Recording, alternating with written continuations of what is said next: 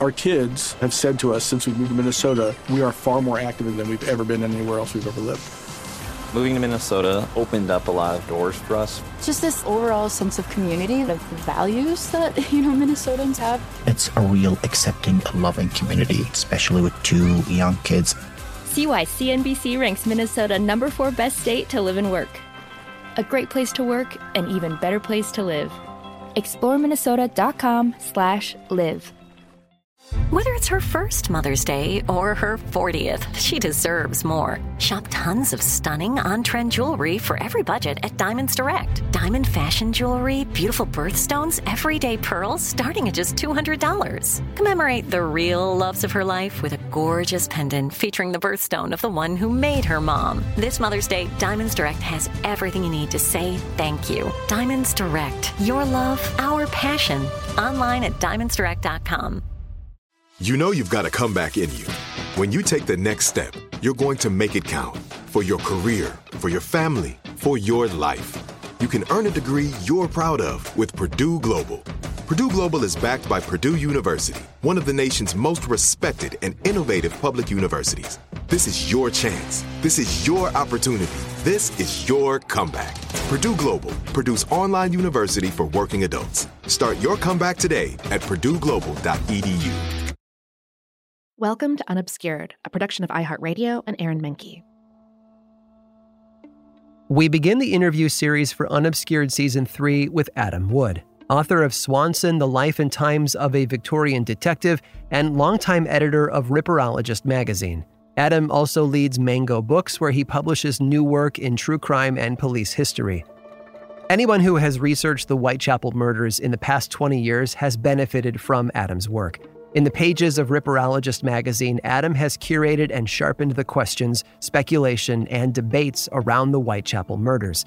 As well as editing good work by others, Adam has also written detailed studies of people like Donald Swanson and coroner Win Baxter, who you'll know well from this season of Unobscured. But Adam's contribution to understanding Victorian Whitechapel goes beyond the pages of books and magazines. He has been essential to developing the community of writers and thinkers hunting the killer online and in person. Conferences and conversations about Whitechapel have relied on Adam for guidance and insight for years. We're delighted to have his perspective on Unobscured. Researcher Carl Nellis asked Adam to describe how he came to write a biography of Donald Swanson and met the Swanson family along the way. That's where we'll get started. This is the Unobscured interview series for Season 3. I'm Aaron Menke.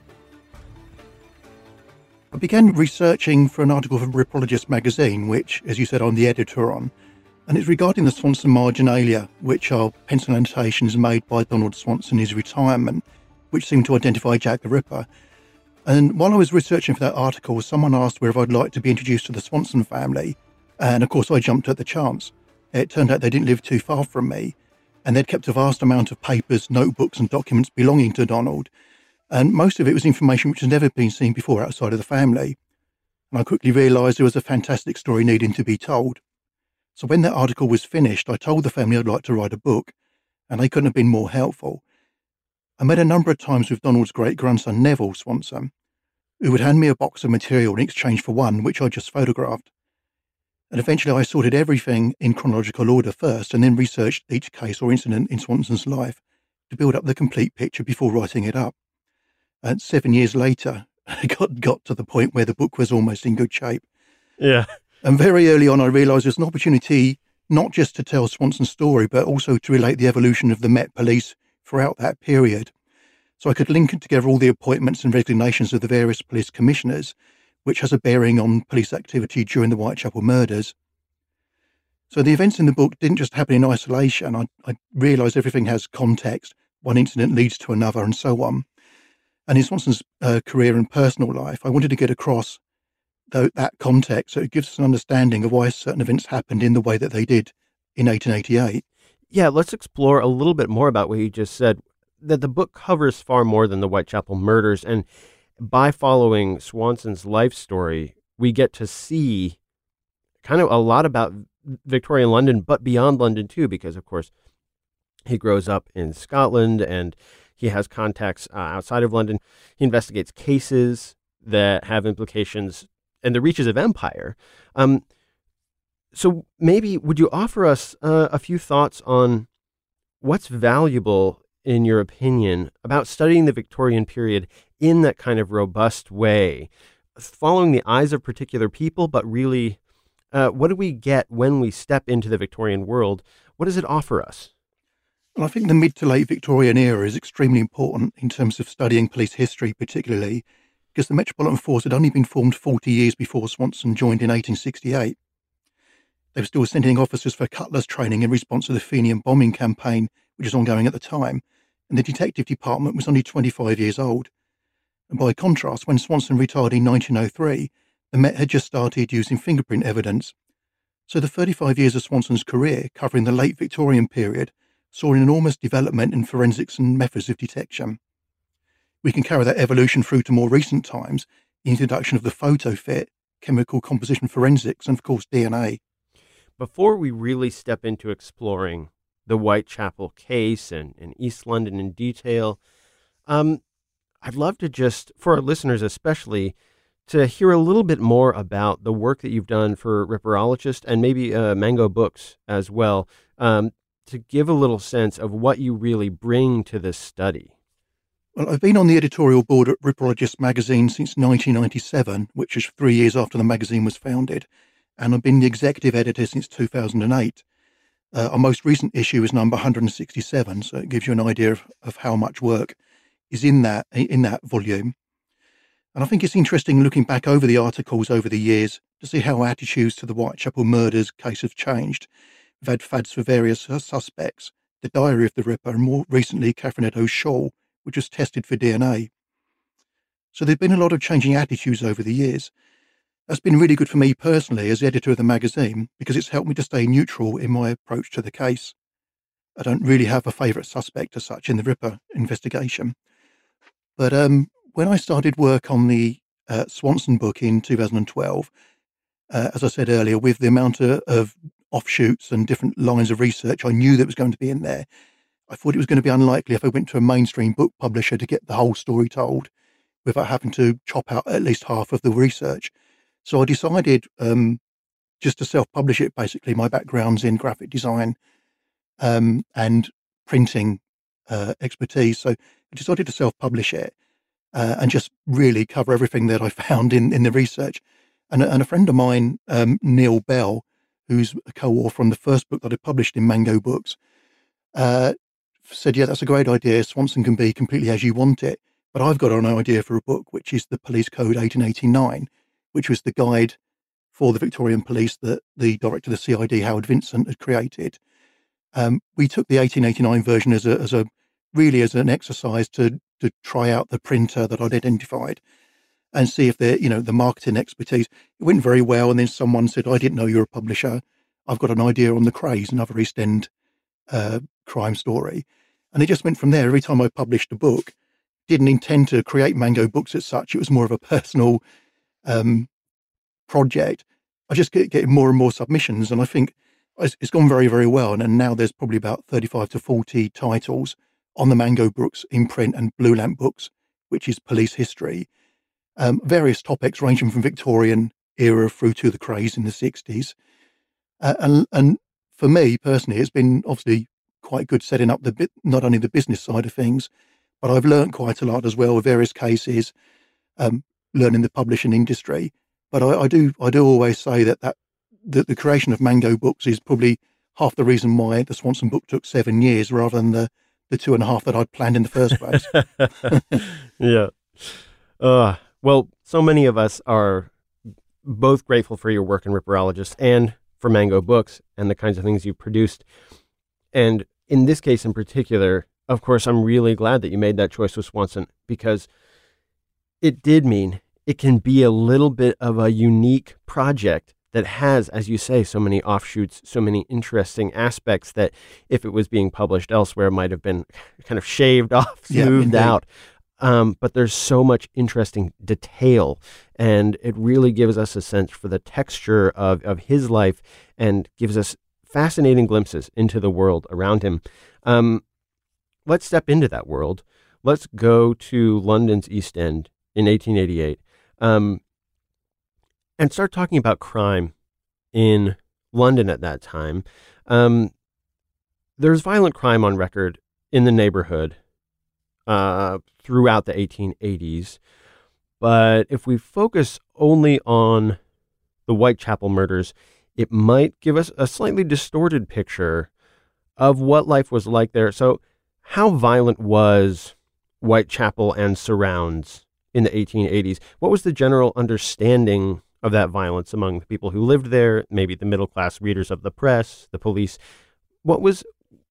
Can we get a clearer picture of maybe violence in Whitechapel in the 1880s? Well, I think the thing to remember about the East End at that time was that was the area where most poverty in London was really where the residents suffered. And through that and the desperation that those poor people felt, that crime was bred. And that was also the area where the immigrants first landed when they arrived in London. So there was simmering tensions among the whole population, really. But 50 years earlier, the rookeries where the poor and the criminal classes congregated were to be found in the West End, in St Giles area, and Spitalfields and Whitechapel in the early 1800s were by comparison quite prosperous. But when the West End was developed, a large number of people were forced from the rookeries, and when Oxford Street and Shaftesbury Avenue, which are well-known West End streets now, were developed, the St Giles area was demolished and more than 5,000 poor residents were relocated to the East End. And when you combine that large movement of poor, poverty-stricken residents into an area, as I say, which had been prosperous, but the buildings were getting old and dilapidated. Certainly the sewage facilities around the East End were getting dated. It just become too overcrowded. And obviously, unfortunately, poverty and overcrowding does breed a criminal element. And with the mistrust of the growing numbers of Jewish immigrants settling in Whitechapel, the area was a bit of a powder keg waiting to explode, and it's not surprising in that situation that unprovoked attacks on others or domestic violence was quite commonplace and to some degree expected. And of course, with the press, until the Ripper murders, it was almost sort of overlooked, the East End. It was incredible how close it was to the city, which obviously at that time, London, the UK had a large empire run from London, and it was interesting and surprising really how close to that centre of that empire the East End was, but it was almost forgotten about and sort of pushed to one side. So the problems that the East End were having with violence and all the poverty were ignored by the press until the Ripper came along. So in a way, it sort of acted as a little bit of a sort of a social cleanser. But yeah, violence, less so much murder, but more petty violence and domestic violence was quite prevalent in the East End at that time. Mm. And Donald Swanson, as a member of the police, is in that environment, not always in the East End, often serving elsewhere in London. But is there something we could say to kind of sum up a commonality to the majority of crimes investigated by Donald Swanson during that time? If it wasn't murder after murder after murder, what kinds of crimes was he investigating? And how often was he in the East End versus elsewhere in London? Well, the street violence was usually dealt with by the uniformed policemen on the beat. And those officers who gained promotion, such as Swanson, would be transferred to a different division within the Met. So not always, once you became a sergeant, an inspector, or joined the detectives, you'd move out of one division, move into another. And so it was with Swanson. He served the first 2 years of his career as a police constable in A Division, which is in Westminster, where the government and other official buildings were situated. So it's unlikely that in those early years he saw much in the way of street violence while on his beat. He was transferred to Y Division in Highgate, which is North London. And the following year promoted to sergeant, transferred to Bow in East London in 1871. And then from there to Plaistow Station, also in the East End. And finally, he's moved to Scotland Yard in 1876. So he served a total of 5 years in the East End during the early 1870s. And he probably knew the area well. But because he'd served his early days on the beat, where he would have seen that sort of violence, were really served elsewhere. Although he'd have been aware that the East End was a very violent area, he wouldn't have seen much personally. Mm. In Swanson, you tell an interesting story of a case, and the coverage in the book is brief, and I've gone back and looked at the newspapers, and the coverage in the papers is brief. But this is 17 years before the Whitechapel murders in 1871. Some of our main figures that we think about when we think about the Whitechapel murders, especially Frederick Aberline, and now with your book so helpfully lifting Swanson to the same deserved level of attention, those two men together infiltrated an illegal playhouse. Can you describe that operation? Well, that's the only case I was able to find where Swanson and Aberline worked together, but there must have been more, as they were both stationed at Kentish Town Police Station for the 15 months that Swanson was on Y Division. So that they must have worked more closely. But this one, as you've said, found out for yourself, Carl, is the only one in the newspapers, and it's only briefly reported on. But it occurred in July 1871. Swanson was a PC and Aberline a sergeant. And complaints have been made to the police that the infamous theatre impresario George Sanger was putting on plays without a licence. And to get around this, he'd placed advertisements stating that entry was free. But when nearly 400 people turned up on the night, they were told they had to buy a programme before they'd gain admittance. Swanson and Aberline went along in plain clothes and watched the performance and observed what the newspapers described, got it written here, as several drunks, men of a doubtful character and women of an immoral character, causing nuisance to the public. So you can just imagine what an evening that was like. Sanger eventually appeared before the magistrates and was fined just £5. And I know a little bit about Sanger. He did go on to continue with his illegal playhouse career, shall we say, and he was quite notorious. Swanson was transferred to Bow in the East End 3 months later, and Aberline to Whitechapel 2 years later. And as you said, they worked on the Ripper investigation together in 1888. And there's no doubt at that time they would have remembered each other.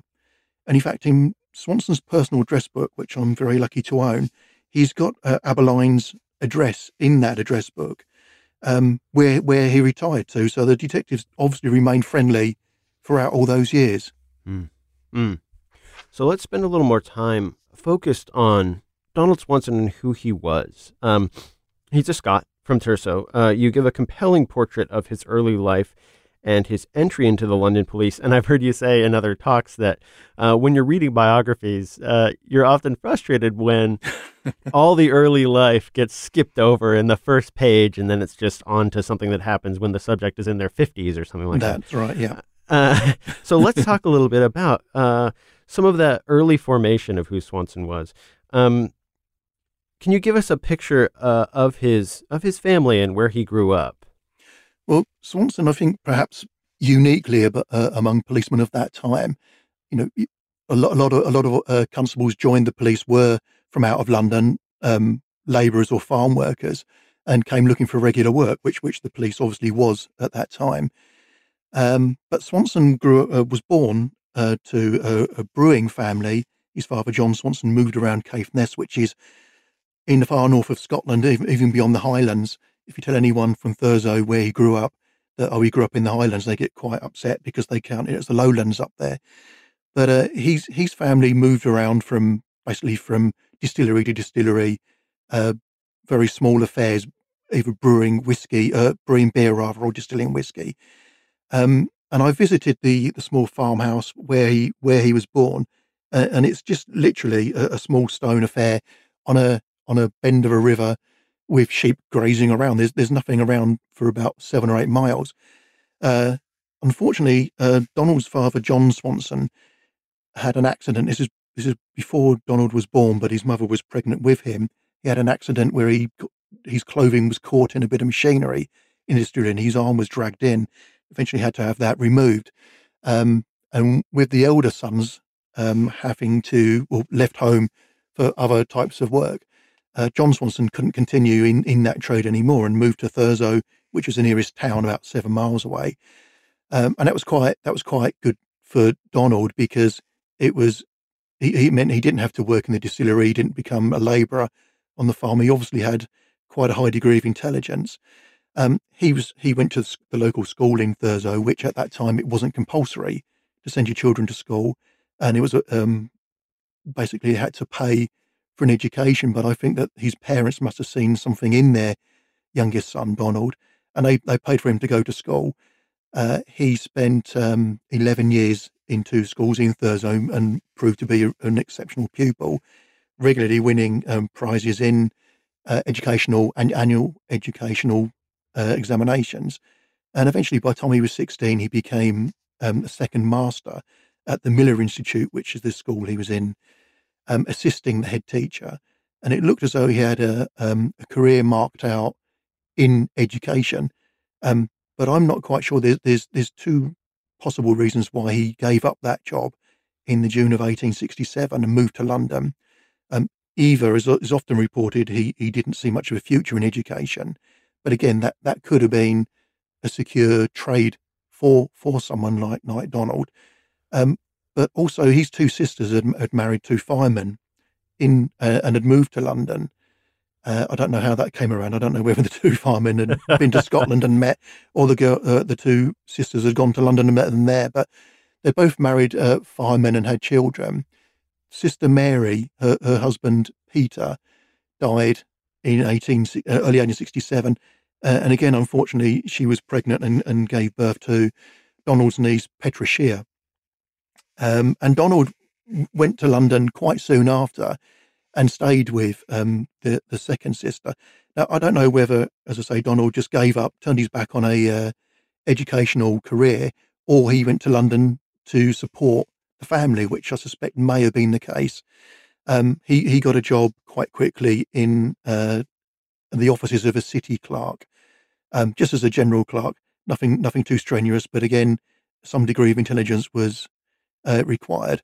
But the interesting thing is that his employer, John Mickle, would later write that he'd known of Donald Swanson for a number of years.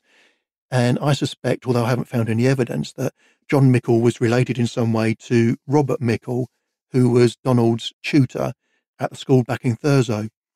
So John Mickle, he was in his late 50s at this time. He'd been working in London for quite some time. He was from Manchester. I think rather he was a Scot who'd made a home in Manchester. And he decided to sort of close the business and retire and move back to Lancashire in the March of 1868. And Donald had a choice then, did he move back to Thurso and resume a teaching career, or did he look for work in London? And he literally picked up that day's newspaper and looked in the situations vacant column and saw an advert from the Metropolitan Police, and just literally that day just wrote a letter of application, and that was the start of his career. So let's continue stepping forward in his career. Maybe talk about a couple of significant moments for policing London after the time when Donald had joined. I'm especially thinking of the turf fraud scandal of 1877 and the trial of the detectives. What were the consequences for the reputation of the police in London and the structure of the police force even? And what was Donald Swanson doing at the time of the turf fraud scandal? Well, the turf fraud was a long-running scam in which a London gang committed a fraud on a rich French widow. They pretended to be honest bookmakers and promised her guaranteed winnings on horse races. And it went on for some months, and the gang slowly encouraged her to send more money until her solicitor discovered she sent £10,000, which was the equivalent of more than £500,000 today. You think she would have realised long before that point that the money she was sending wasn't guaranteeing the same amount of income. But Superintendent Frederick Williamson of the Detective Department sent his best men to investigate, but for some reason the gang always seemed to be one step ahead and avoided arrest. They were eventually captured and sent to prison, but one of them then wrote to the government revealing the reason they'd been so difficult to arrest was that the detectives had been bribed to warn them when the police were getting close. 3 detectives from the department and 1 corrupt solicitor were put on trial and found guilty, as you say, in 1877.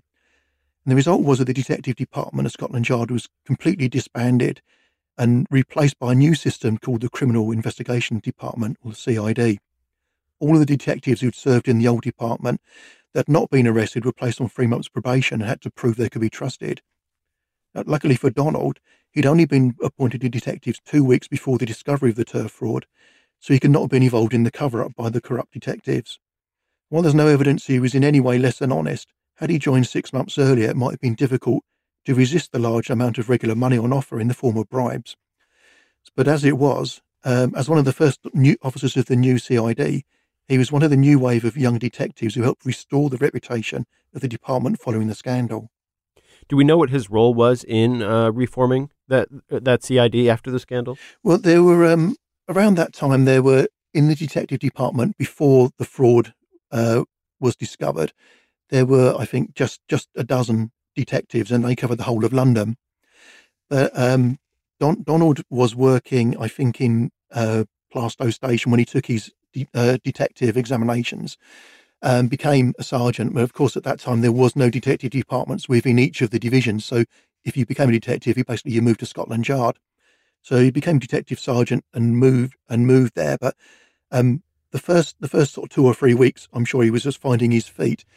While the detectives were waiting for trial, there was a notorious forger called himself Captain George, which I think is a fantastic name. How you wouldn't be suspicious of someone introducing themselves as Captain George, and to try and swindle you out of your money, I think would be quite unusual. But he eventually was arrested, recognised by Swanson on a surveillance with another detective called Frederick Shaw, and they followed him going to a fence to basically pawn or change the bonds that Captain George had stolen. And he was well wanted all around Europe. Eventually, they caught him, and it was quite an interesting example in Swanson's personal memoranda, where he writes about the arrest of Captain George. And when they try to take him to Scotland Yard, they call a passing cab and they sort of wrestle him in, and he's sat between the two of them, and they're just having a bit of a chat, and suddenly Captain George becomes very violent and tries to get this piece of paper out of his pocket, which has got his confirmation of his address and his name and all those details, which obviously would have secured his conviction. But he tries to shove the paper into his mouth to try eating the evidence. And Swanson's grabbing one arm and Shaw's grabbing the other, and they're wrestling as the cab's rattling along towards Scotland Yard. I think Shaw gets bitten for his trouble, and Swanson tries dragging the paper out of his mouth. But they do get him to court, and he is arrested and convicted. And I think there's someone from Switzerland has come over from the Swiss police, and they take him away to be tried for crimes over there. But that was probably one of the first cases that Swanson was involved with once he became a detective. So again, different sort of work, rather than being a police constable or sergeant where they'd be sent by someone to arrest someone. He was the one that was doing the investigation and conducting the surveillance. And then a few years later, we get to another volatile period in London policing that ends up, again, changing the structure and I believe leads to the formation of Special Branch, or what eventually becomes Special Branch. Can you describe the Fenian bombing campaign of the 1880s and what role Donald Swanson would have had as a member of CID at the time? Well, the Fenian bombing campaign started in 1881 and it lasted for 4 years. There was a previous campaign in the late 1860s. And again, they were trying to establish Irish independence. But in the 1860s, heads of state and other notable people were attacked in an attempt to highlight the campaign. But the 1880s, they were a little bit more direct in that they realised that if they targeted landmarks around London and elsewhere around the UK, that they'd instill fear in the public and achieve an audience with the government. And in the 1880s, there were 19 bombs exploded in Britain, 11 in London. And these were places such as Scotland Yard itself was attacked. There were bombs put around the base of Nelson's Column, which failed to explode. London Underground saw 4 explosions. And it's quite interesting because obviously in the UK, this is something that happened quite a lot in the 70s with the IRA, similar sort of thing. But in terms of Swanson's involvement, he'd been in the CID for 5 years. And he'd built a reputation as a discreet and shrewd officer. He'd been well known for his arrest of the railway murder, Percy Lefroy Mapleton, in 1881. And he'd been entrusted with delicate investigations involving the aristocracy. And this time he was taken under the wing of Superintendent Williamson, who was incidentally quite an ill man.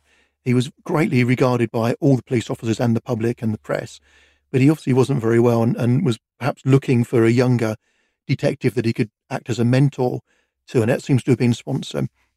So the two officers worked together on quite a number of investigations, and in both the Fenian campaign and later of the Bloody Sunday riots in Trafalgar Square, They worked together looking at the overall picture rather than individual incidents, and thereby piecing together a direction for the investigation.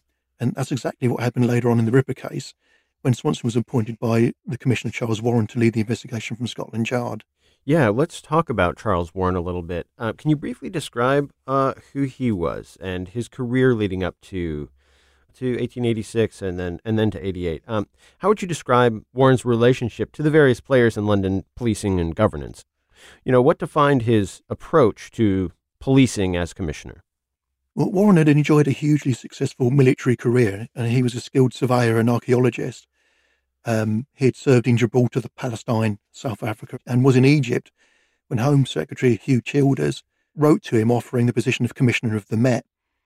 He was wanted to take the place of the existing Commissioner, Sir Edmund Henderson, who'd been popular since his appointment in 1868, but in recent years had grown out of touch with the growing force in his own men. When a riot took place in 1886 and the Met badly bungled its response, Henderson was forced to resign. And Childers had met Warren 4 years earlier and was obviously impressed with his no-nonsense attitude. He was exactly the man that Childers thought was needed to restore public order in a time of riots and to bring the Met back into shape. And when Warren was appointed, he immediately brought in increased drill training to get the bobbies in better shape. He wrote to the government asking for better uniform and boots because he realised from his military past that the men needed to be equipped as best as possible. So Warren increased the fitness and the efficiency of the uniformed officers and effectively moulding them into a kind of army. He left the detective department to his assistant commissioners, and his appointment was well received at first, but problems began when Childers lost his post as Home Secretary following a general election, and a man named Henry Matthews was appointed. And whereas Warren had enjoyed Childers' backing, right from the start, the commissioner would be unsure whether he could rely on Matthews for support. How many officers in the police command structure had done foreign service like Warren had? You said he was in Egypt. How common was it for soldiers returning from overseas to take a post in one of London's police forces? And did Warren have an influence on that? As you mentioned, he brought a different kind of attitude, discipline, drilling, equipment to the London police forces. But did he have any change in recruitment as well? Well, the senior posts in the Met, right from the start, were usually filled by the military or legal men who'd never served in the police. And the first commissioners actually were Charles Rowan, who'd fought in the Napoleonic Wars and at Waterloo, and Richard Mayne, who was a barrister. Mayne's eventual replacement, Edmund Henderson, who we just spoke about, was Lieutenant Colonel in the British Army. And all the assistant commissioners were also military men, because it was generally believed that this was required to maintain discipline over the rank and file police officers. And so the highest rank that someone like Swanson could achieve through promotion was superintendent. And this was not something that Warren or any other commissioner really had a control over. That was a Home Office policy. It wasn't for many years until into the 20th century when that started to change. So although Warren gladly accepted the offer as a commissioner, it was never something that he intended to continue forever, shall we say. He knew it was only basically to bring the Met back into shape, and then he'd return to his military career, which obviously he did later. Was that also true for constables and kind of the bobbies on the beat? Where were they being recruited from? You mentioned earlier farmers and that kind of thing, but was there a more general way to describe the backgrounds of those officers? Yeah, well, the constables that were invited or would apply to join the police, well, they'd always start at the bottom, and generally they'd have 3 months training after they'd joined up. They'd have to be physically examined, and then they'd have a very rudimentary educational test. And the reason for that really was that the shall we say, the more physical applicants who were labourers or farm workers, people that were used to working outdoors, would become exceptional bobbies on the beat because they were used to the rigours of the physical demands. They'd be walking out 8 or 9 hours a day, non-stop around the streets. Whereas people that would apply, like Swanson, Littlechild, other officers who obviously had a degree of education or showed some signs of intelligence when they had this rudimentary test, they were usually placed into A Division, which was Westminster, not in Scotland Yard straight away, although Scotland Yard was on A Division itself. There were other police stations in A Division, and Swanson was serving at King Street, and this was really like what they'd call the pool or the reserve of officers, so that when extra help was needed, they'd have this sort of intelligent corps, if you like, of police constables. And you'd find that in those early years, the constables that had been more of a physical background would remain on division really throughout their careers. They may get promoted to sergeant, but they would serve their 20, 25 years in the same streets. Whereas the more intelligent officers, educated officers, would be moved around. They'd become the detectives and work their way up in that way, eventually making their way to Scotland Yard in the main. And you mentioned that things got more difficult for Charles Warren at the top as commissioner when Childers leaves the Home Office and Matthews comes in. And then as we'll go forward, I'm sure we'll talk a little bit more about some of that conflict between Warren and as commissioner and Matthews as Home Secretary. Do we know about how Swanson, as a member of the CID, would have been involved or maybe stayed uninvolved from the kind of politics and arm wrestling that would have happened in the leadership? Well, it's very difficult to say because those sort of opinions don't appear anywhere in Swanson's personal recollections.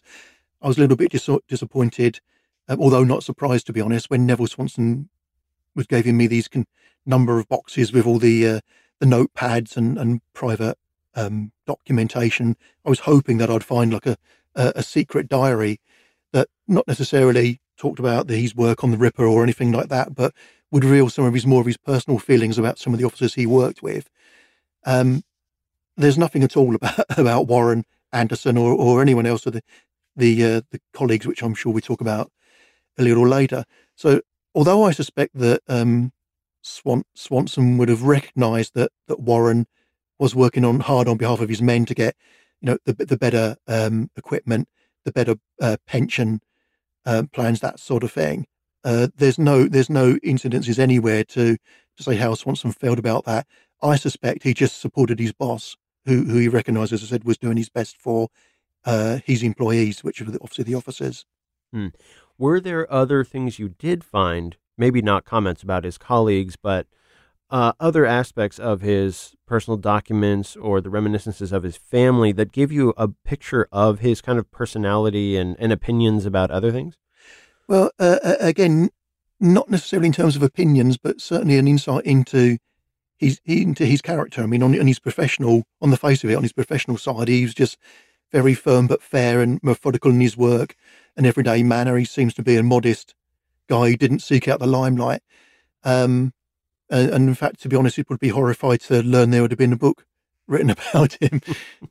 But there's one ledger which I think he was writing his cases in the mid to late 1870s and up until perhaps 1882, when he really sort of took on some delicate cases, where he's a little bit more forthright in his thoughts on the work there. And there's one case in the book which I talk about where a lady, should we say, of a uncertain background, almost became the Duchess of Somerset through marriage, and it's just like an amazing story in that it was just started off as a fraud where there's pages stolen from a baptism register in a West End church, and the Duke of Somerset's solicitors look at it and they realise that the dates have been altered.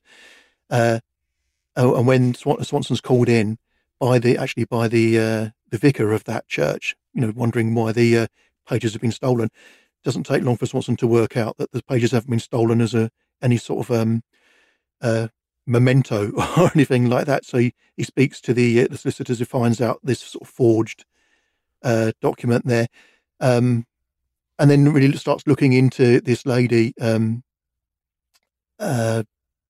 Mrs. St. Moore. Her married name was Lillian Stanhope, was her maiden name. And it turns out that she's lived a completely bizarre life from a showgirl in Liverpool who worked as a notorious prostitute, bigamous marriages, illegitimate children, all sorts of things going on in the background there. And as I said, Swanson, he was almost beside himself in this ledger as he writes the case up. And then he looks at the right at the end. She was about to be arrested, but she persuaded her doctor to say that, well, she's pregnant, so you can't do anything until the baby's been born. And it took 10 months before they realised that it was another fraud on that. But in the meantime, the Duchess of Somerset used her influence to stop any arrest or any conviction of Lillian St. Maur. So Swanson recognises what's gone on, and he does writing. You've got to remember, these are personal comments. He didn't, I'm sure he'd been horrified to know that anyone would read these. He's saying it's a disgraceful blocking of justice. This woman is complete so and so, but that's probably, that's his only sort of instances where he's got any opinion that's not just the policeman in him just writing things down in a matter-of-fact way. Past studies of the Whitechapel murders that focus on the police have explored the roles of Charles Warren, of course, the commissioner, Frederick Aberline, who had that career in Whitechapel and H Division and then is brought back because he's so familiar with it to do the investigation. It's covered Anderson. Why has Donald Swanson's role often been overlooked in previous work about the Whitechapel murders?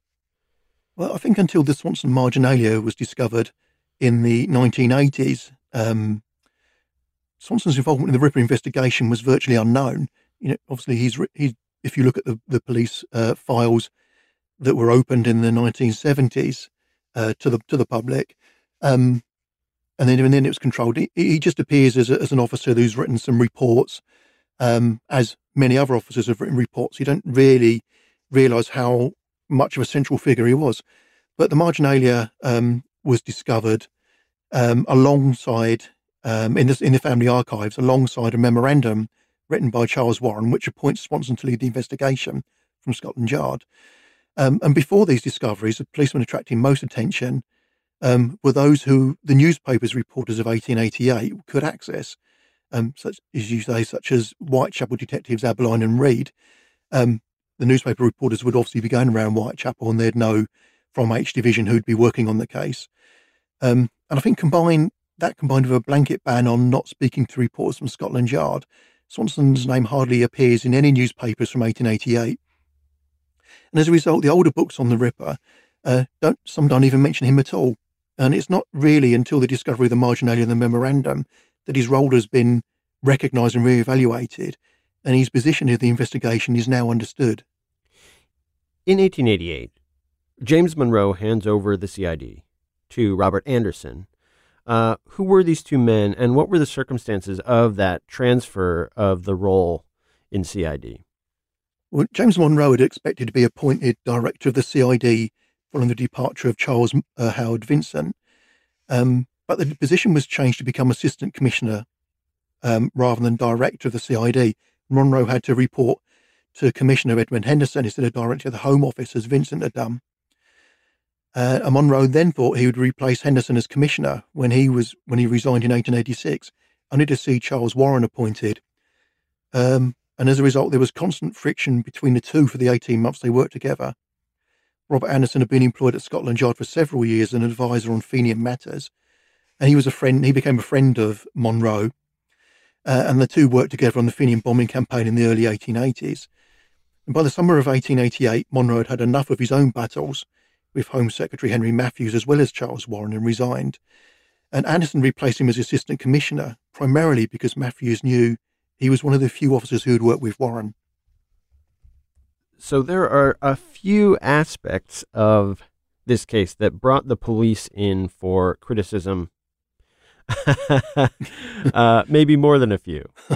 But one of the aspects that drew particular fire for, reading the newspapers of the time, you see harsh criticism for absentee leadership.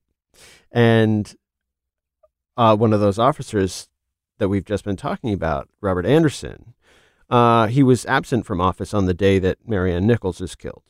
And he continues a month-long sick leave the day after Annie Chapman is killed. Can you describe the CID without him? With him not present, how would the office have functioned? Well, there's quite a good alibi for Anderson there. Maybe he should be put forward as a suspect, actually. And Anderson, as you said, he was absent for probably the core of the early investigation, really. But it's interesting that in his memoirs, he makes it sound as if the CID couldn't cope without him, and the department was demoralised by Monroe's departure. But in reality, the CID was in pretty good shape. The senior officers such as Swanson, Aberline and Littlechild had all worked their way up the ranks and were vastly experienced, and they certainly were professional enough to continue their work despite the departure of their boss and the absence of Anderson. Certainly, when it comes to October, they managed to organise and carry out a detailed house-to-house search in Whitechapel while Anderson was away. So I think that it was more of an issue for the press. It was an opportunity for them to bash the police for not catching the killer. What was Anderson doing? He was away. Warren, in the early days, was also on a holiday, so there was no leadership at the top. But certainly the officers on the ground who were doing the work and at Scotland Yard, such as Swanson, were working flat out. You can look at the reports in the official police files to see, certainly work was going ahead there. When Anderson came back, obviously he resumed control or took control of the CID probably for the first time, and then almost made it known that now I'm back in charge, everything is going to be okay. But yeah, I think that the main problem with Anderson being away was for the press, and they're probably quite delighted, to be honest, that he wasn't there, as it gave them a reason to give the police a bit of a bashing. When Donald Swanson was put in charge of the Whitechapel murders on September 15th, how did he then proceed with the investigation? What do we know about his involvement with the police efforts over the next month? What did that look like? Well, I think when Warren wrote that memorandum appointing Swanson to the overall charge at Scotland Yard, he made a comment saying that I found a most important letter was sent to Division yesterday without his seeing it. This is quite an error and should not happen again. And all the papers in Central Office on the subject of the murder must be kept in his room. And immediately from that, and in fact backdating some of the reports, every report and telegram on the investigation was submitted to Swanson at Scotland Yard.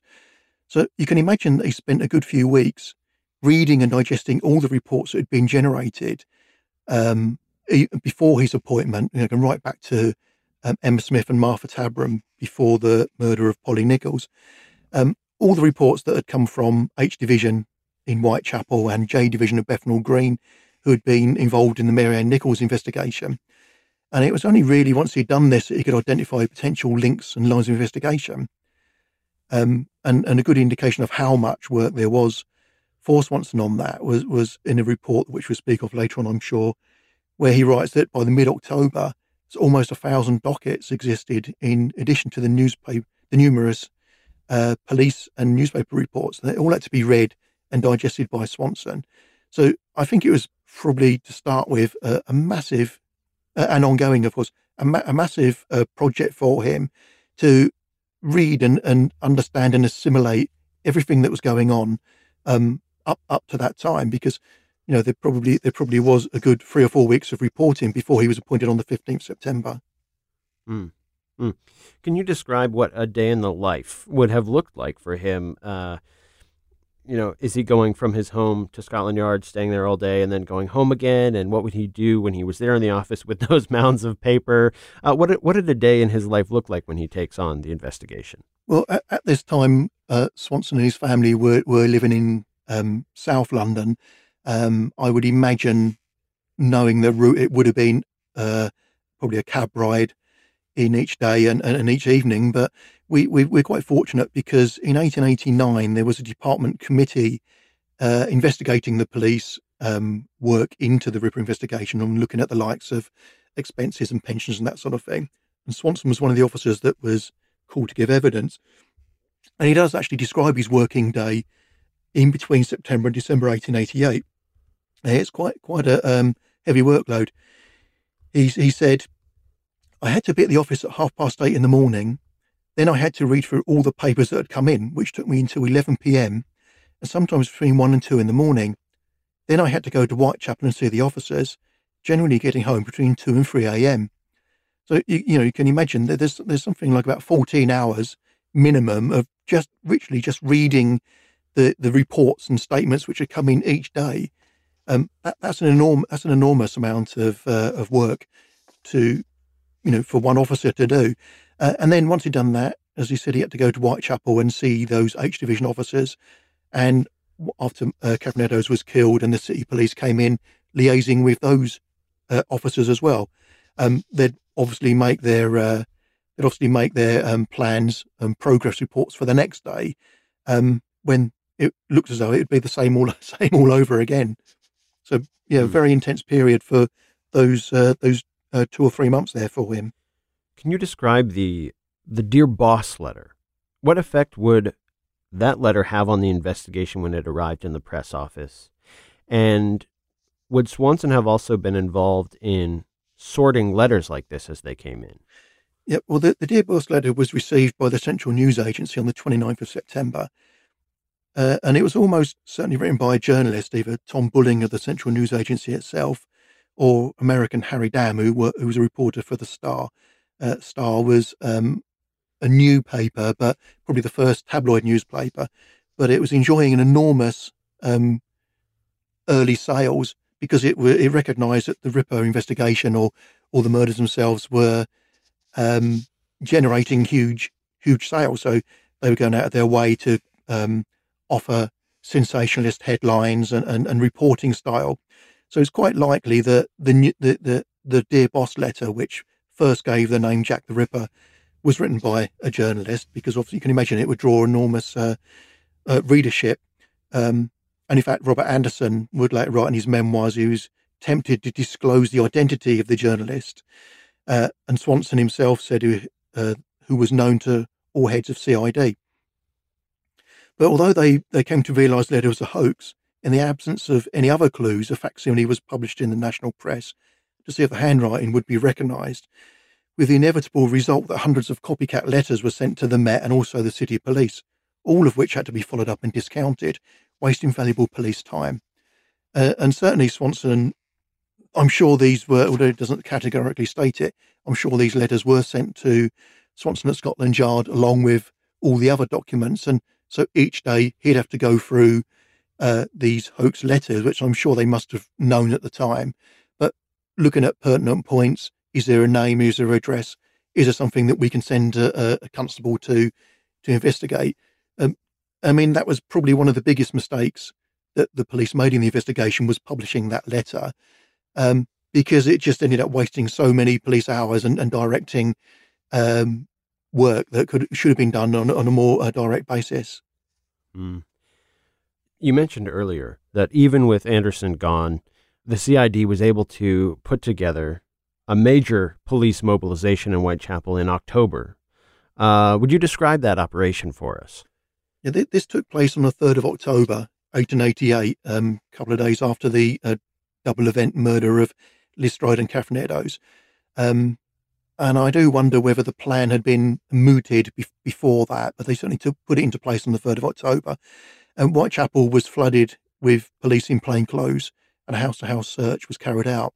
And to give an idea of the scale of that operation, the police issued some 80,000 leaflets to the households and lodging houses in the area, appealing for information. And in addition to the residents of the area, more than 2,000 people who were staying at the common lodging houses were questioned. An Assistant Commissioner Robert Anderson would later write that during my absence abroad, the police made a house-to-house search for the killer, investigating the case of every man in the district whose circumstances were such that he could go and come and get rid of his bloodstains in secret. The conclusion we came to was that he and his people were certain low-class Polish Jews, for it was a remarkable fact that people of that class in the East End will not give up one of their number to Gentile justice. So I think that they must have had a bit of an understanding what they were looking for. I think it stretches the imagination that they would send not only Whitechapel police, but they drafted in officers from other divisions to assist with this. And they questioned every household, every resident, searched the rooms. As I said, they questioned all the lodgers. I find it's a bit unusual that they would have just done that, not knowing what to expect. They probably had a bit of an idea or a hope, perhaps, of what they might uncover. And it seems, according to Anderson, that did come to pass. The 1880s offered this police force that's doing all this work, trying to come up with evidence, little by way of the forensic techniques that detectives use today. You mentioned at the beginning of our conversation. What were some of the cutting edge techniques that were new at the time that were considered in the course of collecting and analyzing evidence in Whitechapel? I think this is probably one of the major problems that the police had. There were virtually no forensics. They couldn't tell the difference between human and animal blood, let alone a blood type. Obviously, the idea of fingerprinting had been discovered, but it hadn't been wasn't adopted till the police for like another 15 years after the Whitechapel murders. So at this time, there was virtually no evidence that could be gleaned from clues, that sort of thing. I think the only real clue that the police found in the whole investigation was the portion of Catherine Eddowes' apron, which was found beneath the wall writing in Galston Street. And that was found to match. There was a torn off piece of apron that's found to match the piece she was wearing. And although that had blood stains and fecal matter on, there was no way that they could test those stains against anything else that they might have found elsewhere in their search. So the police were almost reliant on informers, identification parades, which I'm sure we'll talk about later on, that sort of thing, or almost sort of catching someone red-handed. It was incredibly tricky to find someone in this respect.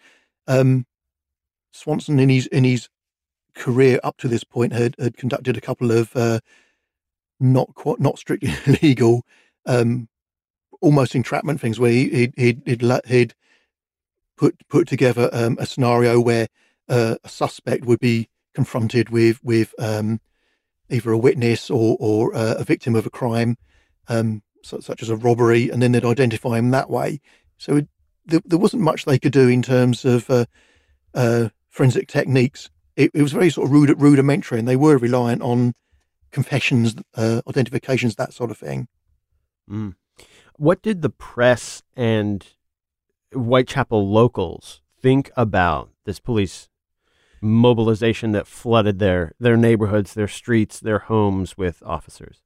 I think it's quite interesting that, you could imagine that the some of the public, certainly the Jewish immigrant population, would have been mistrusting of the police. There was certainly locally there was that sort of feeling, typical British Empire feeling, where it couldn't have been an Englishman. It must have been an immigrant who's done these horrible crimes. So you can understand that the Jewish population would have been perhaps wary of the police, not wanting to help. But in reality, they were very supportive and cooperated with the police, such to the degree that Charles Warren later wrote an open letter in the Times thanking the residents of Whitechapel for the goodwill shown to the officers, who obviously had to carry out a very delicate duty, but had to do the work. But the public themselves were understanding of the need to do this work, and seemed to be very, very helpful in assisting the officers. And regarding the press, as I said with the Star a moment ago, they were looking for an angle that would sell a newspaper. And I think whenever they saw the police, or the police appeared to be doing nothing, they'd be lambasted in the press and saying they didn't have a clue.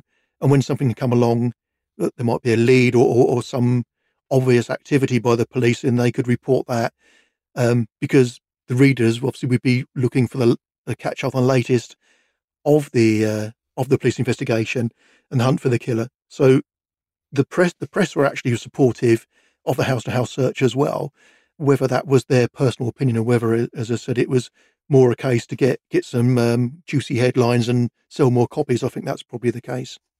You mentioned that if Swanson was known at all, in the early years after the murders.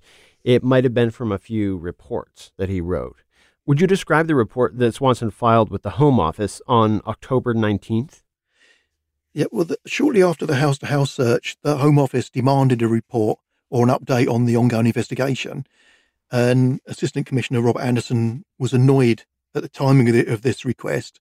He felt there was more important matters for Swanson and the other officers to be attending to. But nevertheless, the report that Swanson wrote, dated the 19th of October, was obviously apprised the Home Office at the time. But for us researchers, it's invaluable because it gives the clearest picture of the police investigation into the murders at that point. And Swanson details each of the murders, going right back to Elizabeth Stride, Martha Tabram, Mary Ann Nichols, and Annie Chapman, and as well as the police investigation at that point, and gave details of the house-to-house search we just heard about. And Swanson writes that more than 300 people were investigated, as well as 76 butchers and slaughtermen, and all the sailors who were at that point on board ships in the Thames or at the various East End docks. Mm. And he also mentions that a number of people were detained, something like 80, I think.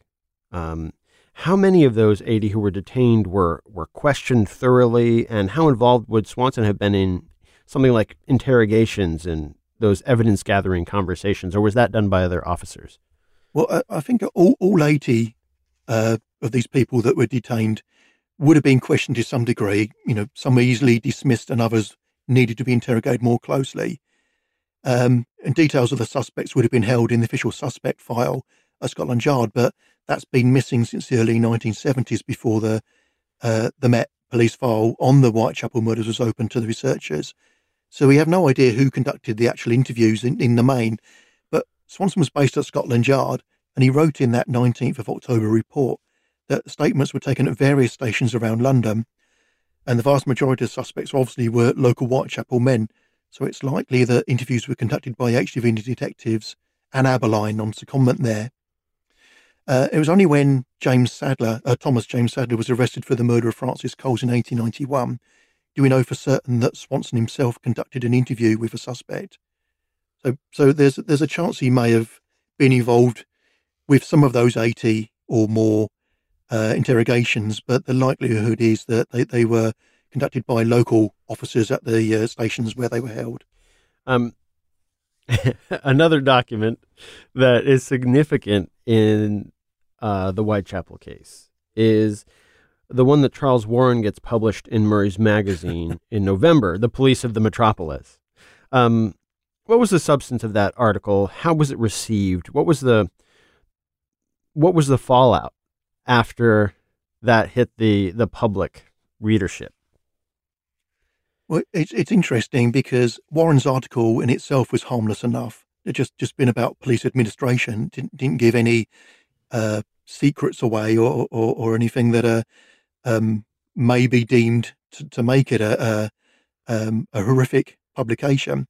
And it was was well received by newspaper reviewers and commentators at the time. But unsurprisingly, Warren ran foul of Home Secretary Henry Matthews yet again, who wrote to remind Warren that he'd broken a rule that prohibited civil servants from publicly discussing matters relating to their documents. And for Warren, this was the final straw.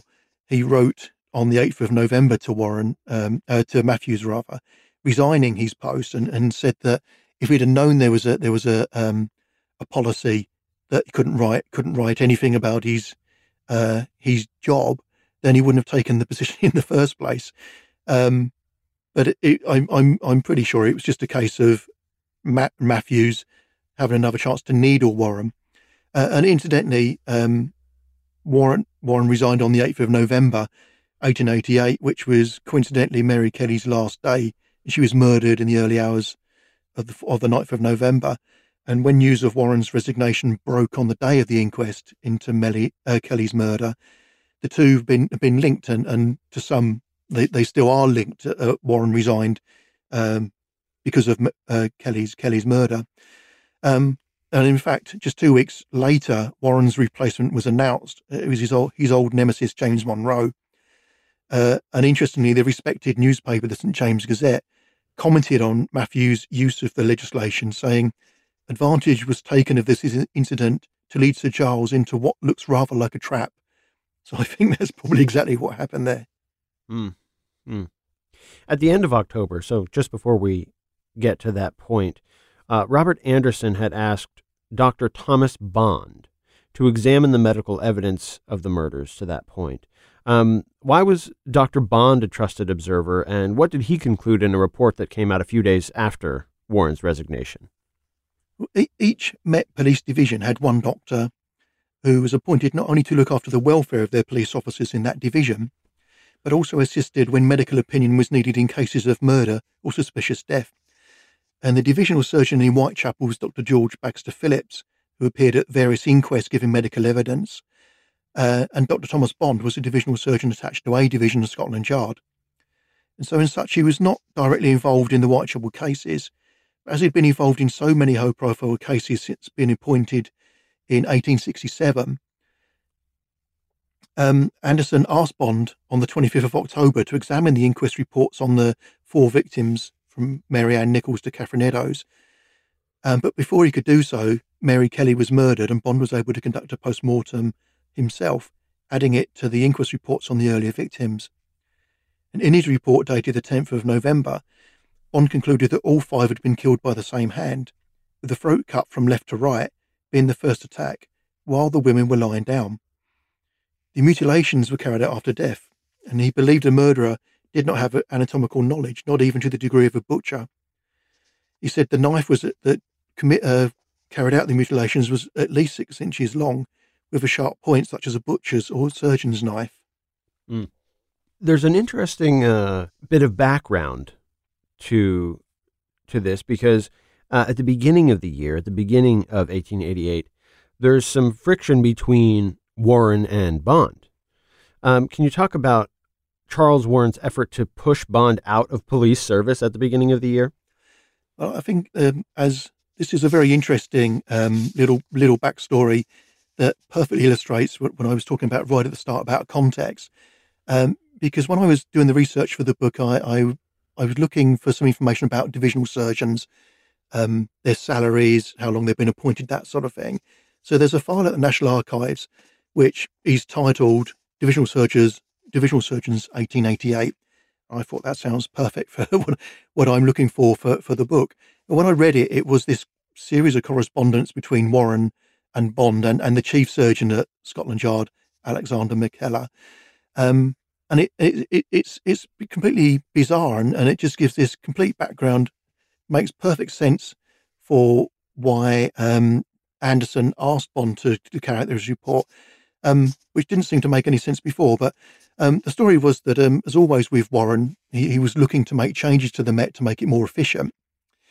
And as the majority of the detectives lived away from Scotland Yard in L Division, which was south of the Thames, where the new recruits were also based as they did their training, in early 1888, he moved their care to the divisional surgeons there, Dr. George Farr.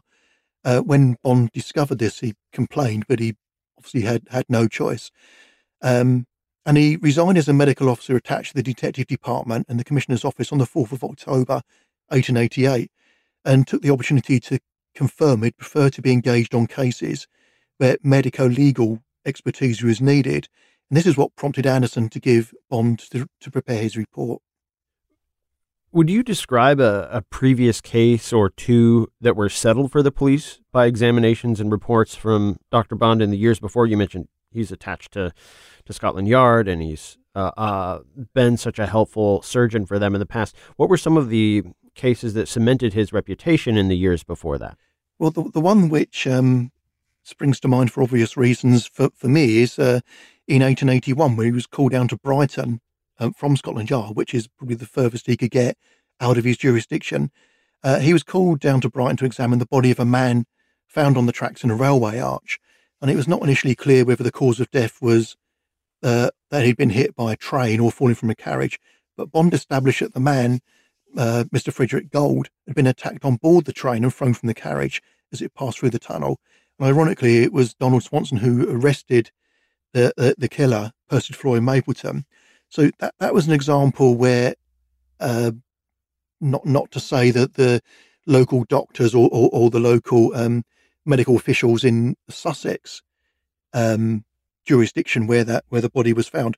Interestingly, in that case, Win Baxter was the coroner at the time at East Sussex, and he conducted the inquest into victim and the eventual murderer. But that's not to say that those local doctors wouldn't have come to the same conclusion. But there was a chance that they may have concluded that it was a misadventure or accidental death hit by the train, and that would have been the end of that. And Lefroy Mapleton would have completely avoided being arrested and executed as he did. But Bond was the Scotland Yard specialist who found the cause of death, the various wounds on the body that could only been caused by an attack within the carriage. So yeah, that was one case which it was quite interesting because, as I say, Bond worked with Swanson and Win Baxter, and this was 7 years before the Ripper investigation. So what was the significance when Bond writes that report you described earlier, the sharp knife, the cuts on the throat, pulling together all that medical evidence and processing it for Robert Anderson? What was the significance of that report following its release? Well, Bond suggested that the murderer was probably a middle-aged man, quiet and inoffensive looking and respectably dressed. He said he had eccentric tendencies and probably lived among people who knew of his character and had suspicions, but who would probably be unwilling to communicate these suspicions to the police. And the mutilations indicated that the killer was driven by a sexual impulse. And this report is generally accepted as the first attempt at a profile of a serial killer. But it's interesting that if it hadn't been for Charles Warren's insistence earlier the year that Bond relinquish his workload, at Scotland Yard, he might not have been asked to rewrite that report in the first place. So it's an interesting report, an important report in terms of it gave the police perhaps for the first time an idea of the sort of man they should be looking for, rather than the simple conclusion that it was someone with a knife who had some medical knowledge, which when Dr. Baxter Phillips was given his inquest testimony in the earlier cases, he gave no further clues as to the type of man the killer was or any idea of his personality. So it was really important in terms of not only in terms of criminal history, but also in terms of the investigation, that the police finally had an idea of the man they were looking for.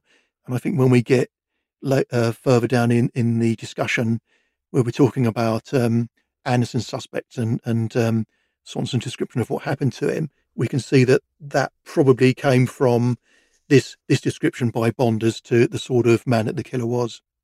Do you think it was more helpful to have Baxter Phillips's reticence or to have Bond's speculative conclusions? Do you mean for us as researchers or for the police at the time? Well, I'm thinking more of the police at the time. Is it better to have a clean slate or to have something speculative like what Bond puts forward?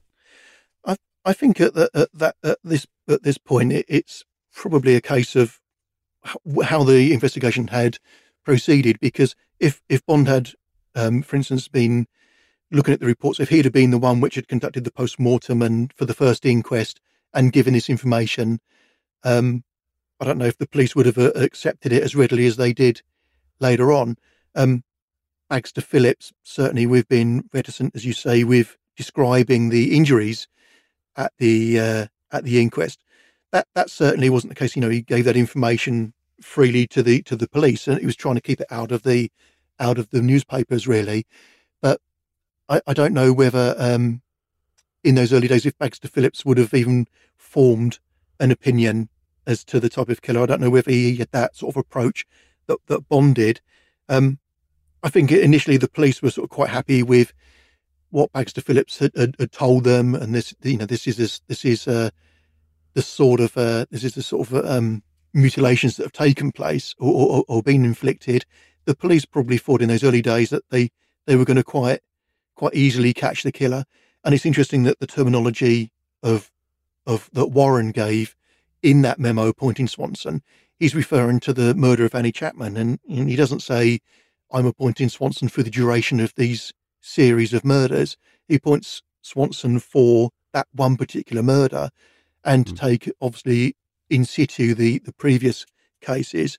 And Swanson really carried on in that position as the murders of Liz Stride and Catherine Eddowes and Mary Kelly happened. And subsequently, in later years, Alice Mackenzie, Francis Coles, Swanson stayed in that position. But I don't believe that Warren or any of the other police expected there may be more. They probably thought, yeah, we can solve this with the tools that we have, medical information from Baxter Phillips. But certainly by the end of October, and they had no further information apart from what they may have uncovered at the house to house at the start of the month. I think they were very grateful for Bond giving them this sort of information. Of course, it may have turned out to be completely way off the mark, and not for helpful at all. But I think they were looking for any helpful guidance they could have received at that point. So let's step a little further forward in time, considering other people who attempted to put together the massive evidence and come to some kind of official conclusion about it. Let's go to Melville McNaughton.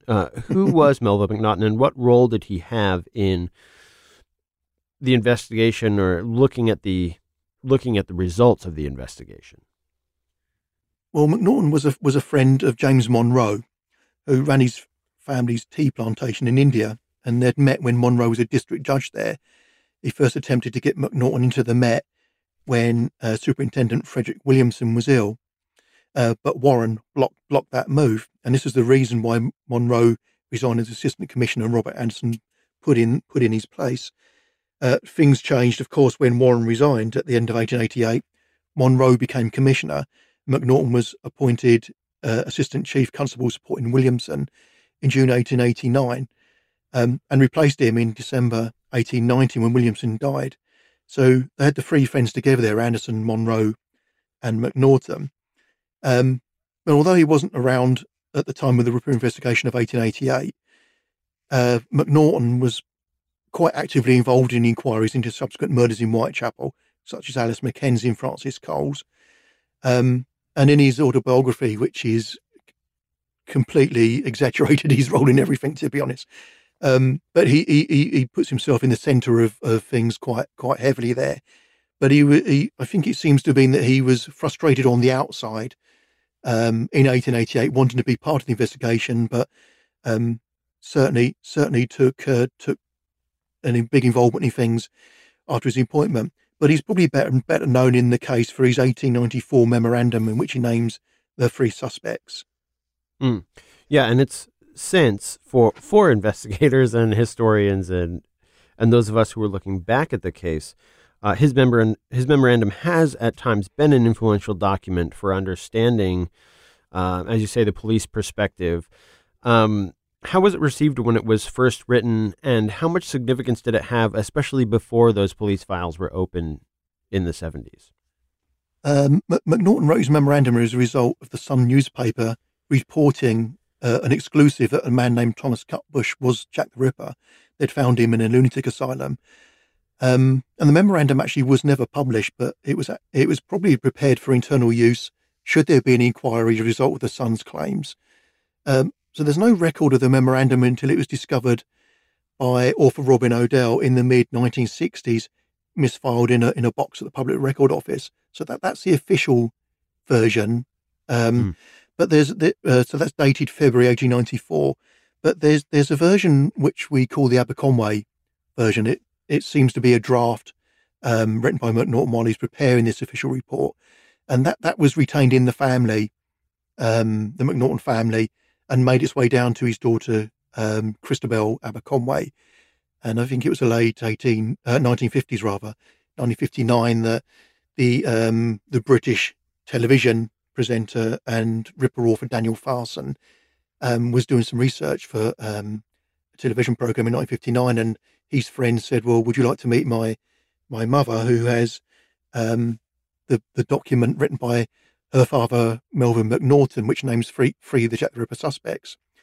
Well, you can imagine Daniel Farson was so delighted to have the opportunity to read these, and this is where the three names first came along. But Lady Aberconway gave Farson permission to mention the discovery of this Aberconway version, so long the condition that he didn't reveal any of the names, because she felt that there may still be relatives or descendants of those three men that were still alive and may take offence. But it turned out the three names were Druitt, who Farson put forward as the number one suspect.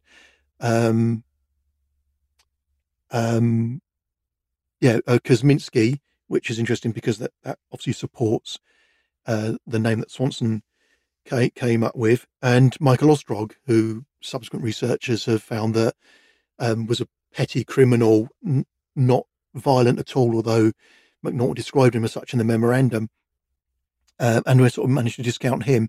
But what I find interesting about the McNaughton report is that he names the same 5 victims as the genuine Ripper victims as Thomas Bond did in his report.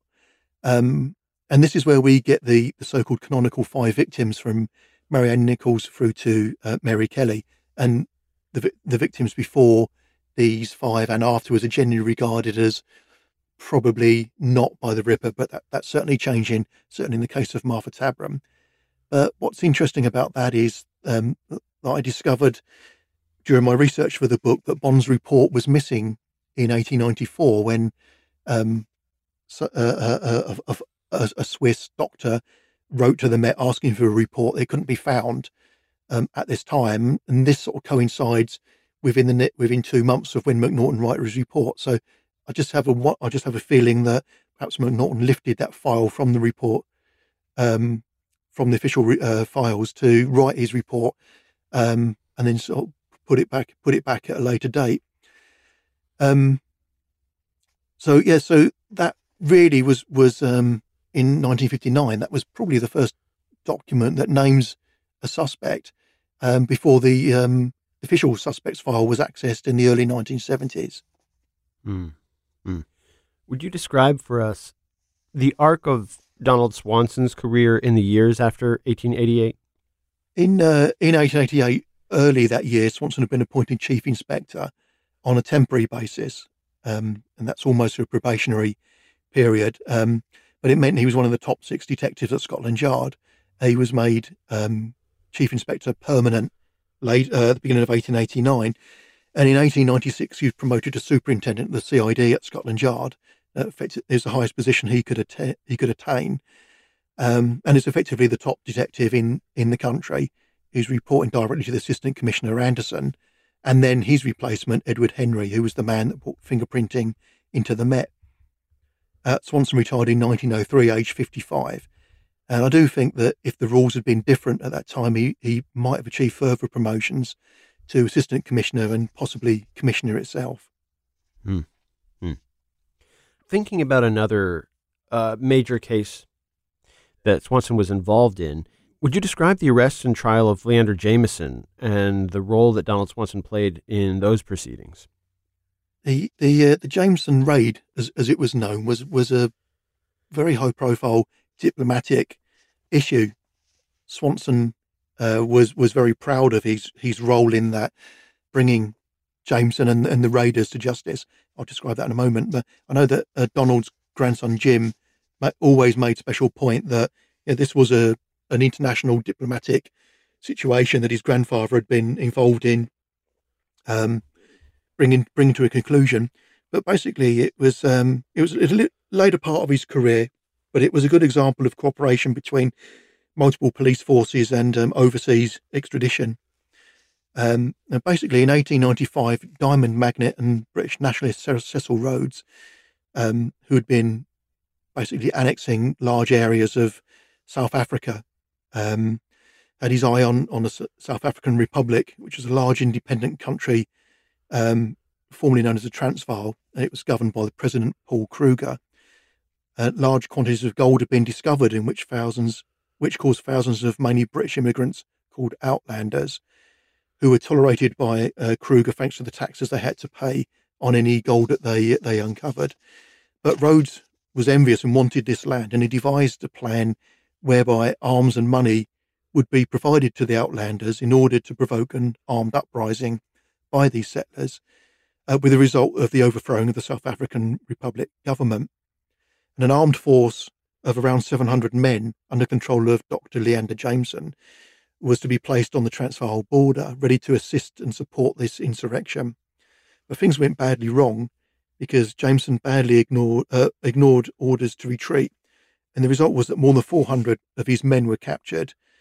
President Kruger arranged for the prisoners to be transported to Britain, and the rank and file men were packed onto the steamer called the Harlech Castle, and they were met at Madeira by Scotland Yard's Inspector Frank Frost, who was the officer that Swanson acted as a mentor to in the same way that Williamson had done to him. Frank Frost would eventually become superintendent, actually, after Swanson. But Frost met the ship at Madeira and took the details of more than 200 men before the boat resumed its voyage to Plymouth. And waiting for them there was Chief Inspector Swanson, who took a roll call of all the men and boarded a train with Frost and the troops. And when they arrived at London, they were met by officers of the local F Division who took them onto the onward journey. Jameson himself and the fellow officers arrived in London 3 days later, and they were met there by Swanson, who took them into his custody, and they docked at Waterloo Pier, and then taken to Bow Street Magistrates Court, where they were brought up by Swanson and charged with engaging in unlawful military expedition against the South African Republic. The 13 prisoners were eventually tried a month later and found guilty, Jameson receiving 15 months imprisonment and the others slightly shorter sentences. But the ramifications of the failed raid were potentially disastrous because tensions between the British and the Dutch, who owned the Transvaal, simmered for several years, culminated in the Second Boer War of 1899 to 1902. And this animosity was exploited by Kaiser Wilhelm II, who wrote to President Kruger offering support. When the contents of this telegram were reported in British newspapers, the action was one of outrage, and relations between Germany and Britain deteriorated. Although Wilhelm II later wrote to his grandmother, Queen Victoria, denying that his words were meant to stir ill feeling against the country, the incident was a beginning of friction between the two countries, which culminated in the First World War. So you mentioned earlier that we also have the Swanson marginalia to discuss.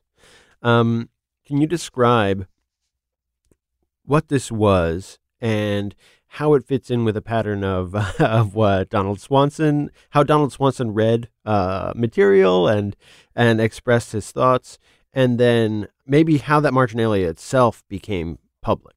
Donald Swanson died in 1924, and all his papers and documents and possessions passed to his widow, Julia. It is quite interesting that it became clear when I was looking through the surviving documentation, there wasn't an official bequest in a will or anything of any named items. The possessions literally just passed to the next of kin. Julia in turn passed away in 1935, and the couple's daughters Ada and Alice inherited the possessions and took them out of London to a cottage where they lived together for the next 40 years. In this pile of documents was a small library of crime books that Donald had collected, and it was this pile of books that Donald's grandson Jim Swanson, who was the nephew of of Ada and Alice, he basically inherited those books when Alice died in 1980. So this is more than 50 years after Donald died. Jim cleared out the house for it to be sold and moved into his own home. And when he was looking through the books, because I had an interest in his grandfather's criminal career, or police career, I should say, rather than criminal career, he found a number of annotations in several books, actually. People tend to think that the Swanson marginalia was the only incidence of Donald Swanson writing his thoughts or corrections. And some people have said, well, that's a bit strange. Why would you specifically only comment on that particular case? But it's not the case. There were several examples of we'll call Swanson marginalia. But it was in Robert Anderson's autobiography, The Lighter Side of My Official Life, in which he talks about Jack the Ripper, Polish Jew suspect, that has some quite revealing annotations. And because Jim was so proud of his grandfather's work, he was 12 when Donald died, so he knew him quite well, and always said that right up till his death at the age of 76, Donald retained all his mental faculties. His mind was as sharp as a rapier. The one thing he did have was a hand tremor, which obviously is like a thing which happens to quite a lot of people as they get into their older age. But Jim decided he wanted to try and get some recognition for his grandfather's career. And in 1981, a few months after discovering the marginalia, he wrote to the Sunday newspaper, The News of the World, offering the information in the marginalia. And the newspaper sent their chief crime reporter, Charles Sandell, to interview Jim. And we did find researcher named Keith Skinner found a draft of this unused article, as it turned out, by Sandell in the files of the Crime Museum at Scotland Yard. So although there was an article written, it didn't appear. And again, we don't really know why, but we can surmise that it was a time where the Yorkshire Ripper trial was happening, so that obviously ran in the British press quite heavily. It was leading to the marriage of Prince Charles and Lady Diana. That took up a lot of column inches. So looking at the unused report story by Sandell, it just appears he couldn't find enough on the suspect to make it work into a story. So it wasn't really until the centenary of the Ripper murders were approaching that in October 1987, Jim contacted a different newspaper, the Daily Telegraph, and a story was finally published, and it revealed the existence of the marginalia to Ripper researchers and the world more widely. Would you describe the marginalia in a little more detail and how it influenced thinking about the Ripper murder since the centenary? What was the process for determining maybe that the marginalia was genuine and how seriously it should be taken? I can answer that in one sentence, but I'm going to give you the background into the marginalia. It consists of, as I said, a number of pencil annotations that Donald has written alongside the printed word in Anderson's book. And specifically on a couple of pages where Anderson writes about Jack the Ripper, the Whitechapel murders, and the prime suspect, we'll call him, Anderson writes, I'll merely add here that the only person who ever had a good view of the murderer unhesitatingly identified the suspect the instant he was confronted with him, but refused to give evidence against him. And Swanson's written underneath in a purple pencil. And the reason I'm telling you the colour of the pencil is important because it's helpful in the later testing of the marginalia. Swanson wrote, because the suspect was also a Jew, and also because his evidence would convict the suspect, and witness would be the means of the murderer being hanged, which he did not wish to be left on his mind. DSS. And then at some later date, using a different grey pencil, Swanson's underlined Anderson's comment, identified the suspect he was confronted with him, and his own comment, also a Jew, and added in the left-hand margin, and after this identification, which suspect knew, no other murder of this kind took place in London.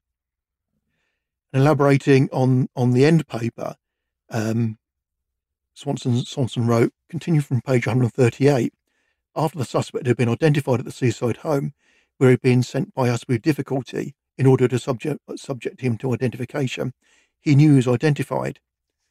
On the suspect's return to his brother's house in Whitechapel, he was watched by police, City CID, by day and night. In a very short time, the suspect, with his hands tied behind his back, he was sent to Stepney Workhouse and then to Colney Hatch, and he died shortly afterwards. Kosminski was the suspect. DSS.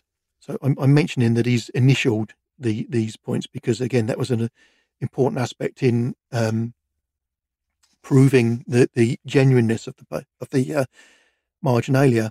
But since these comments were first made public in the Telegraph in 1987, researchers have been trying to get to the bottom of Swanson's claims, such as where was the seaside home, who was the witness in the identification, and of course who was Kosminski. But because the definitive answers to these questions have yet to be found, some people have claimed that the marginalia might not be genuine. And in 2006, when the Swanson family loaned the book to Scotland Yard's Crime Museum, it was sent to the Met's Forensic Science Service for examination. And using a ledger known to be written by Swanson, but in black ink rather than pencil, Dr. Christopher Davies of the Forensic Department concluded there was strong evidence that the marginalia had been written by Donald Swanson, stating that he might be able to reevaluate his opinion if he were to compare against more contemporary writings by Swanson in pencil. So when I began my researches back in 2012 and had access to the family archive, I discovered letters written by Swanson in the last years of his life, and his personal address book, and they all displayed evidence of the shaking hand commented on by Dr. Davies. And Swanson actually writes he's got a hand tremor, so he can't continue writing one particular letter to a grandson. I managed to contact Dr. Davies and asked if he'd be willing to take another look at the marginalia against his new samples, and I was very pleased that he agreed to do so. And as a result, the conclusion was upgraded to very strong evidence the marginalia had been written by Swanson. And off the record, Dr. Davies said this was the closest we'd ever get in official report to an absolute certainty. But as far as he was concerned, the marginalia was written by Swanson. And then when it comes to the substance of those comments themselves, both by Anderson in the pages of the book and Swanson on the margins, they're discussing a suspect, and Swanson names him, Kosminski. And I suppose the question is, detectives, Anderson and Swanson sharing a suspect, does it require that we follow their conclusions? Do we in our own minds go from Kosminski, the suspect, to Kosminski, the murderer? How much weight do you personally give to Swanson and Anderson's identification of a suspect?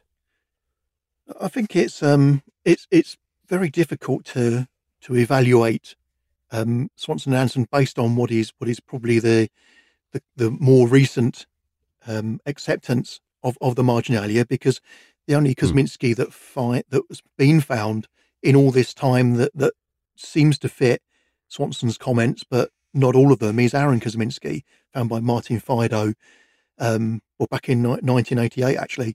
But Aaron Kosminski didn't die soon after being incarcerated in Colney Hatch, as Swanson writes, and he wasn't arrested. Anderson seems to be quite clear that the suspect was identified soon after the murder of Mary Kelly. Swanson doesn't correct Anderson's comment that Mary Kelly was the last true Whitechapel murder. So people today tend to think, well, Kosminski definitely was Aaron Kosminski, but how can we fit a square-shaped Aaron Kosminski into a triangle-shaped Swanson marginalia? It doesn't work. So Swanson and Anderson weren't that strong in their convictions that Kosminski was the killer. Maybe it's just another suspect. So he tends to be dismissed based on that. But Anderson himself seems very confident that his Polish Jew was the murderer, although he doesn't name Kosminski. He says, "I'm almost tempted to disclose the identity of the murderer." So as far as he was concerned, the Polish Jew who was identified by the witness who refused to give evidence was Jack the Ripper. Swanson's more restrained and refers to him as the suspect in the marginalia. And yet he does say that the witness refused to testify because he didn't want his evidence to be the cause of the murderer being hanged. So, there's a case that it could be claimed that the ultra-professional policeman Swanson was using the correct terminology of the policeman who was a suspect until charged and convicted when he'd become a murderer. That's one line of thinking. But I think we need to consider Swanson's habit of correcting printed statements in other examples of marginalia. Because these notes were written for his own personal use. They were never intended to be seen by the public, or certainly not for publication. And I feel if he disagreed with Anderson, any of Anderson's written comments, he'd have made a comment, as he does with other suggestions in other books. He doesn't challenge Anderson's claim that the last true Ripper victim was Kelly. He doesn't, nor that the killer was a Polish Jew, was a definitely ascertained fact. And it just leads me to believe that Swanson probably also believed Kosminski to be Jack the Ripper rather than just another suspect. After all, he was the one officer who saw every scrap of evidence and report, and you have to assume that he knew more than anybody. In the final chapter of your book, Swanson, you write that Donald Swanson epitomized the evolving Victorian detective representing that era in the force's history. Would you offer a few comments along those lines for our listeners? How was it that Swanson was really the epitome of a detective in that time? As I mentioned at the beginning of the conversation, the 35-year period in which Swanson served was an era of great advances in the methods of detection and forensics. And his story from the humble Bobby on the beat to retired superintendent of the CID at Scotland Yard, it neatly mirrors the evolution of policing from a time when they were using initially the most rudimentary equipment such as rattles and cutlasses, not even having whistles at that point, to the earlier 20th century when he retired, and the force had adopted fingerprint evidence and forensic detection was changed forever. You've mentioned that your next project is going to be on the coroner who was so significant in the inquests and in investigating this case throughout, Win Baxter. Would you have a few minutes to talk with us about Win Baxter, who he was, and what you're learning about him as you research him more? Well, I think, as you said, Carl, at the beginning of the conversation, you'd found my article. It was for Ripologist magazine on Baxter. That was written back in 2005, I think, which is quite scary to think about. But that really was a sort of precursor, perhaps, to my research model on the Swanson book, because, again, people before that article appeared perhaps saw Baxter as just, he's a fussy coroner, he's a busybody who was like to get his name in the papers and things like that. And I thought, well, again, there's got to be more in this guy's background that gives some context to the way he conducted the inquest. What did he do in his professional life? Because the coroners, obviously, although they received money for each inquest they conducted, that wasn't their full-time job. They were doctors, or they were solicitors, barristers, that sort of thing. And Baxter was a solicitor first in Lewes, down near Brighton in Sussex, where he first became a coroner. I think he was probably only in his early 20s, so he was quite young when he took on that position. And there's quite a nice story that I dug out for the book on Swanson, where the former coroner had served at East Sussex for a number of years, but he was forced to give up the role in disgrace because he'd been embezzling funds from some rich widow who had entrusted him with several £1,000s. And again, that's a nice story which gives a little bit of understanding and how Baxter came to the job. But when I was researching for that 2005 article, there's an enormous amount of information locally in Lewes about the Baxter family. One of his uncles, George Baxter, was a very famous artist, color print maker, probably one of the first artists who had color prints made of his work. His father, Win Baxter's grandfather, John, was very famous in Sussex and around the whole area. He had the first mobile library lending out books. They became a publisher in the area. And in fact, Baxter's down in Lewes is still one of the largest employers in the area. They own several of the, until recent years, of the Sussex newspaper. So there's quite a lot. There's quite a lot in Win Baxter's background that, you think, well, he obviously understood from an early age with his grandfather's owning of the newspapers and the printing press and that sort of thing, that let's raise a profile of the family name. He probably did like getting his name in the press, but recognizing he had a few coroner's positions in London after he'd moved to the city in his solicitor's practice. He was a deputy coroner of the City of London coronership, and another, I think the South Middlesex, I may have got that wrong, the South Middlesex jurisdiction. But the going right back to an early question about what was the East End like, and being poor and the poverty line and lots of disease and things, there obviously were lots of inquests needed in that area. So that was for a coroner, that coronership area, jurisdiction of East Middlesex, which covered Whitechapel in the East End was something that they all aspired to, because there were so many inquests into unnatural deaths, violent deaths, that there was quite a lot of money to be made. Looking at it from a purely economic view, so Baxter pulled out all the stops really when he went up for the candidacy in 1886 when it came along. He put lots of adverts in the newspaper, sort of trying to get attracting the votes and that sort of thing. Interestingly, when the first vote was cast, it seemed that he'd been beaten into second place by Roderick MacDonald, who later conducted the inquest into Mary Kelly's death. But Baxter's supporters who were there at the count made such a noise and caused such a problem that the count couldn't be conducted, so they had to redo the vote at a later date. And of course, Baxter won quite considerably on that occasion. So he's a very interesting character. And in terms of the Ripper inquest that he presided over, I don't think that he was fussy or overstated. I think he, or flashy, as he's been described in some books. I think he was more of a conscientious, he wouldn't officer. He wouldn't take any nonsense. He didn't let a witness off lightly if they didn't give the evidence they'd been called to give. So I think he was just looking to get the most full story, as each case deserved, really. And he stayed in that position until he actually died. He had an attack after an inquest in 1920. He'd been in position for about 24 years and conducted over 10,000 inquests, it was estimated at that time. And this goes, right from before the Ripper time up to First World War, spies, the Elephant Man, Joseph Merrick, died in Whitechapel, right up through to Houndsditch murders. Churchill was called to give evidence on the inquest. So there's an enormous scope, not just in Baxter's personal life, but the context and the content of the inquest that he presided over. Again, a bit like Swanson with the evolution of the Met. I think there's a big slice of history covered by Wynne Baxter being the coroner for East Middlesex, which I think would make for a fascinating story anyway. Well, we will.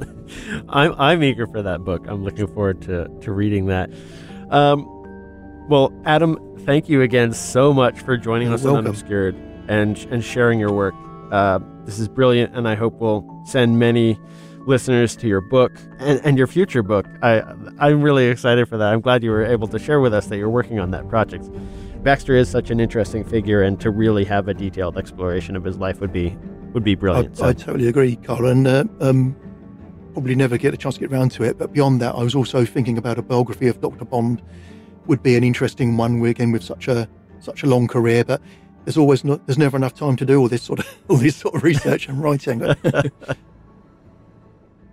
That's it for this week's episode of Unobscured. Stick around after this short sponsor break for a preview of what's in store for next week. This is it. Your moment. This is your time to make your comeback with Purdue Global. When you come back with a Purdue Global degree, you create opportunity for yourself, your family, and your future. It's a degree you can be proud of, a degree that employers will trust and respect.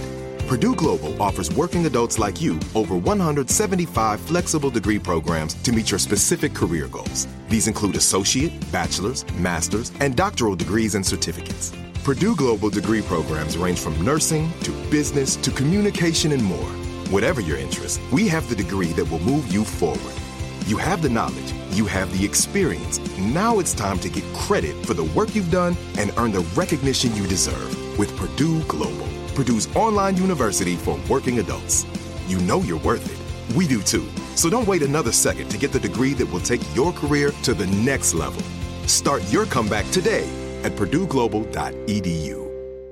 Like many of us, you might think identity theft will never happen to you. But consider this. There's a new identity theft victim every 3 seconds in the U.S. That's over 15 million people by the end of this year, equal to the populations of New York, Los Angeles, and Chicago combined. Even worse, identity theft victims often don't even know they're victims. That's why LifeLock Identity Theft Protection alerts you to identity threats, even the ones that don't show up on a credit report, like data breaches, fraudulent bank transactions, loan and credit card applications, and crimes committed in your name. If your identity is stolen, your own dedicated LifeLock US-based restoration specialist will work to fix it. LifeLock protects you in ways that you simply can't on your own.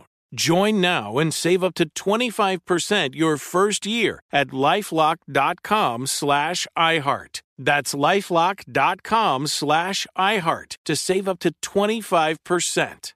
Identity theft protection starts here. Right here, right now. Find your beautiful new floor at Right Rug Flooring. Choose from thousands of in-stock styles, ready for next day installation, and all backed by the right price guarantee. Visit rightrug.com. That's RITERUG.com today to schedule a free in-home estimate or to find a location near you. 24-month financing is available with approved credit. For 90 years, we've been right here, right now. Right Rug Flooring. One of his great aunts was in the bookies one day lining up to place her bet, and behind her in comes a toff with a top hat. A rich guy, for some reason, is in the area and stands behind her to place his bet. And some of the local lads who are in there think, this is an opportunity here for a bit of mischief. So they reach round said toff and they pinch Auntie's bottom. Now, she does not ask any questions at this point, by the way. She just wheels round, leading with her fist, and knocks the bloke out with one punch. So one good right hook, and this poor toff, top hat doubtless flying across the bookies floor, is spark out on the floor. So that tells you how violent, how dangerous life was for women. They had to be prepared to come out fighting and no questions asked.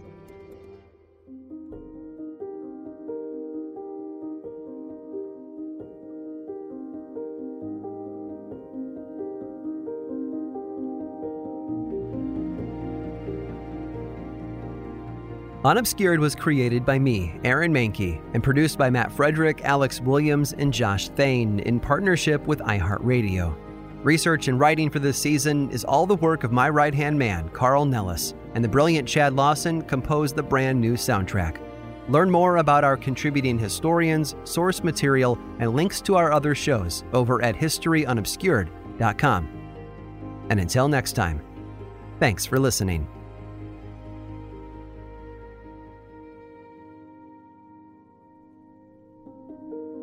Unobscured is a production of iHeartRadio and Aaron Mahnke. For more podcasts from iHeartRadio, visit the iHeartRadio app, Apple Podcasts, or wherever you listen to your favorite shows.